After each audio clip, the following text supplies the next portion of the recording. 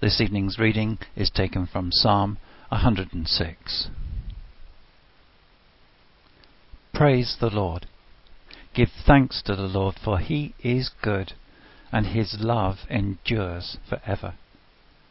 Who can proclaim the mighty acts of the Lord, or fully declare his praise? Blessed are they who maintain justice, who constantly do what is right. Remember me, O Lord, when you show favour to your people. Come to my aid when you save them, that I might enjoy the prosperity of your chosen ones, and that I might share in the joy of your nation, and join your inheritance in giving praise. We have sinned, even as our fathers did, and we have done wrong and acted wickedly. When our fathers were in Egypt, they gave no thought to your miracles, and they did not remember your many kindnesses, and they rebelled by the sea, the Red Sea. And yet he saved them for his name's sake, to make his mighty power known. He rebuked the Red Sea, and it dried up, and he led them through the depths as though a desert. And he saved them from the hand of the foe, from the hand of the enemy that he redeemed them from.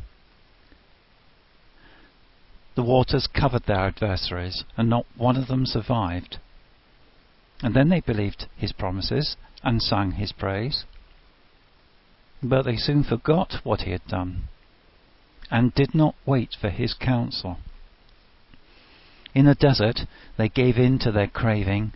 In the wasteland they put God to the test. So he gave them what they asked for, but sent a wasting disease upon them. In the camp they grew envious of Moses and of Aaron, who was consecrated to the Lord. And the earth opened up and swallowed Dathan. It buried the company of Abiram, and fire blazed amongst their followers. A flame consumed the wicked. At Horeb they made a calf and worshipped an idol cast from metal. And they exchanged their glory for an image of a bull which eats grass. And they forgot the God who had saved them, who had done great things in Egypt, miracles in the land of Ham, and awesome deeds by the Red Sea. And so he said he would destroy them. Had not Moses, his chosen one, stood in the breach before him to keep his wrath from destroying them. And then they despised the pleasant land. They did not believe his promise. They grumbled in their tents and did not obey the Lord. And so he swore to them with uplifted hand that he would make them fall in the desert, make their descendants fall among the nations, and scatter them throughout the lands. They yoked themselves to the Baal of Peor, and ate sacrifices offered to lifeless gods. And they provoked the Lord to anger by their wicked deeds, and a plague broke out among them. But Phinehas stood up and intervened, and the plague was checked. And this was credited to him as righteousness for endless generations to come. By the waters of Meribah they angered the Lord, and trouble came to Moses because of them. For they rebelled against the Spirit of God, and rash words came from Moses' lips. They did not destroy the peoples as the Lord had commanded them, but they mingled with the nations and adopted their customs. They worshipped their idols, which became a snare to them. They sacrificed their sons and their daughters to demons. They shed innocent blood, and the blood of their sons and daughters, whom they sacrificed to the idols of Canaan, and the land was desecrated by their blood. They defiled themselves by what they did. By their deeds they prostituted themselves. And therefore the Lord was angry with his people and abhorred his inheritance. He handed them over to the nations, and their foes ruled over them. Their enemies oppressed them and subjected them to their power. Many times he delivered them, but they were bent on rebellion and they wasted away in their sin. But he took note of their distress when he heard their cry, and for their sake he remembered his covenant, and out of his great love he relented. He caused them to be pitied by all who held them captive. Save us, O Lord, our God, and gather us from the nations, that we may give thanks to your holy name and glory in your praise. Praise be to the Lord, the God of Israel, from everlasting to everlasting. And let all the people say, Amen. Praise the Lord. Few things say I love you, like remembering a small detail, something that's important to somebody. Few things say I don't actually care, like forgetting something important. And the first thing I want us to remember this evening is that forgetfulness leads to sin. So even though the children of Israel had just witnessed the miraculous 10 plagues of Egypt and escaped 400 years of slavery, they soon forgot and rebelled against God. Take a look at Psalm 106, verse 6 and 7. We have sinned even as our ancestors did.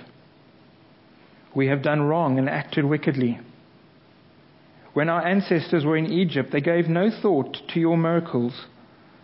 They did not remember your many kindnesses, and they rebelled by the sea, the Red Sea. Immediately following the Red Sea miracle, they lost hope when there was no water. Repeatedly, the children of Israel forgot the miracles God had just done for them, and they grumbled. They wanted to turn back. They demanded new leadership. You see, their forgetfulness led to sin. Later on at Mount Sinai, the people got tired of waiting for Moses. Take a look at verse 19. At Horeb, they made a calf and worshipped an idol cast from metal. They exchanged their glorious God for an image of a bull which eats grass. They forgot the God who saved them, who had done great things in Egypt, miracles in the land of Ham, and awesome deeds by the Red Sea. So he said he would destroy them. Had not Moses, his chosen one, stood in the breach before him to keep his wrath from destroying them? How quickly the people forgot what God had done for them. The psalmist shows just how ridiculous the Israelites are. He says in the end, they end up trading God the glorious, saving, miracle-working, amazing deed-doing God, for a statue of a grazing bovine. How ridiculous is that? How silly is that? Forgetting God leads to sin. In their desert wandering, it doesn't take Israel long to forget what God had done for them. And it leads to their impatience and sin. Take a look at verse 13. But soon they forgot what God had done and did not wait for his plan to unfold. In the desert, they gave in to their craving. In the wilderness, they put God to the test. The Israelites are hungry, and their hunger makes them forgetful. And their forgetfulness leads to sin. What is a child's most common excuse for disobeying, for being naughty? Or at least my boys. I forgot. Don't do this. Why do you do that again? Oh, I forgot. If we cannot remember, we're going to wander too. We're not going to wander in the desert for 40 years. We're going to wander from God. The second point I want us to remember is this. Remembering leads to worship. Now, 438 probably doesn't mean anything to English folk. Does it mean anything to anybody? Be very surprised if it does. But it means a lot to me as a South African. It refers to a cricket game in Johannesburg many years ago now, when South Africa was playing Australia and beat Australia by scoring 438 runs. It's the highest score ever in a one-day international, and it was against the world number one. For me, that's worth remembering. And we praise that team as we recall their heroics and their bravery and their desire to win. In verse 1 of the psalm, we can praise God for He is good. How do we know that God is good? Well, we remember. We remember all that He has done and His validated, proven, unfailing love. Because God acts in time and in history, we can look back and we can see God's goodness. Read verse 1 and 2 with me. Praise the Lord. Give thanks to the Lord, for He is good. His love endures forever. Who can proclaim the mighty acts of the Lord or fully declare His praise? Note that we can worship God as we remember. We can give thanks as we remember that God is good. We can declare His praise because we remember His mighty acts, which are beyond description. In verses 8 to 12, remembering God's act of saving Israel from slavery leads to the singing of His praises. Yet He saved them for His name's sake, to make His mighty power known. He rebuked the Red Sea and it dried up. He led them through the depths as through a desert. He saved them from the hand of the foe. From the hand of the enemy He redeemed them. The waters covered their adversaries. Not one of them survived. Then they believed His promises and sang His praises. When we remember who God is and what God has done, it will lead us to worship. Now, the gods of the nations are hardly worthy of praise.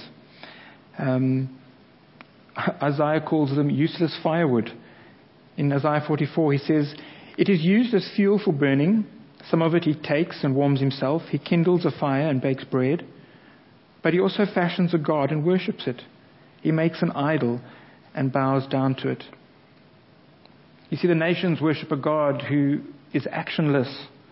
But the Lord isn't actionless. He isn't some distant fire-kindling deity bent on His own comfort. But He's a God who takes initiative. He's a loving Father, determined to save and to restore. And that leads us nicely on to the third point. And the third thing I want us to remember is this. Remember the time God forgot. We all forget. We all forget things. We forget meetings, homework, anniversaries, our lunch, people's names. I don't know how many times I've had to rush already to school to take Justin his rugby boots, or something that he's forgotten, or something that I've forgotten. But let's be very clear. God is not forgetful. God doesn't forget anything. He is all-knowing and incapable of forgetfulness. He doesn't need to tie a string around his finger or stick a post-it on his computer screen. He doesn't need to wear a wristband or tie a knot in his tie or write in his diary. God's not going to forget anything. But what if God chose to forget something? What if God chose to forget something evil, something hideous? You see, the unforgetful God chooses to forget our sin, which separates us from Him. Hebrews 8:12 says this, "For I will forgive their wickedness and will remember their sins no more." How can He forget the wickedness of His people? Well, because of the ministry of Jesus, our mediator. Hebrews 10:17 says, "Their sins and lawless acts I will remember no more." God can choose to forget our sins because of Jesus' sacrifice. Our sins are dealt with, forgotten, forgiven. Every sin. The sin that breaks your heart, that crushes you. If you're a child of God, it's forgotten. It's forgiven. The one that holds you back, God has forgiven you. God's forgotten it. It's gone. It's blotted out from your life record as if it didn't happen. It leaves God's memory because God chooses to forget it.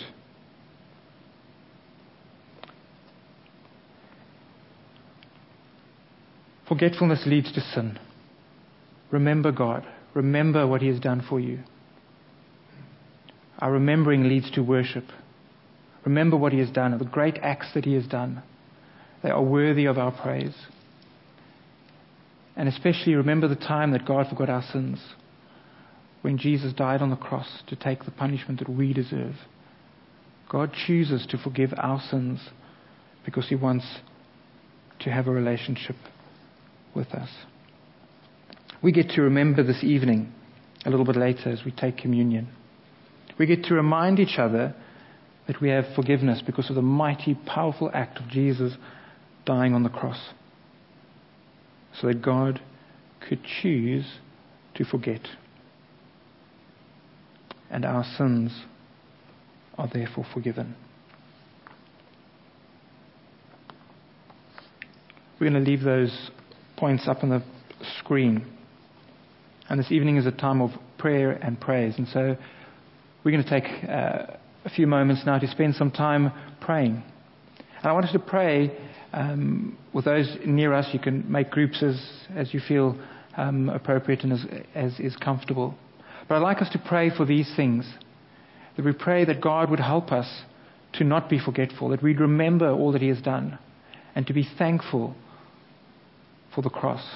To be thankful that He has forgotten our sins. That our sins have been dealt with. So break into your groups and I'll give you a few moments to pray for that. Father, we thank You so much for the cross. We thank You for all that You've done for us. We thank You that in our unfaithfulness You are always faithful to us. That You love us and that You will not let us go. That our sin is as far as from us as the east is from the west. That You have redeemed us and that we are Yours. As we go into this week, help us to remember that. For Your glory, for Your praise, in our obedience to You. Amen.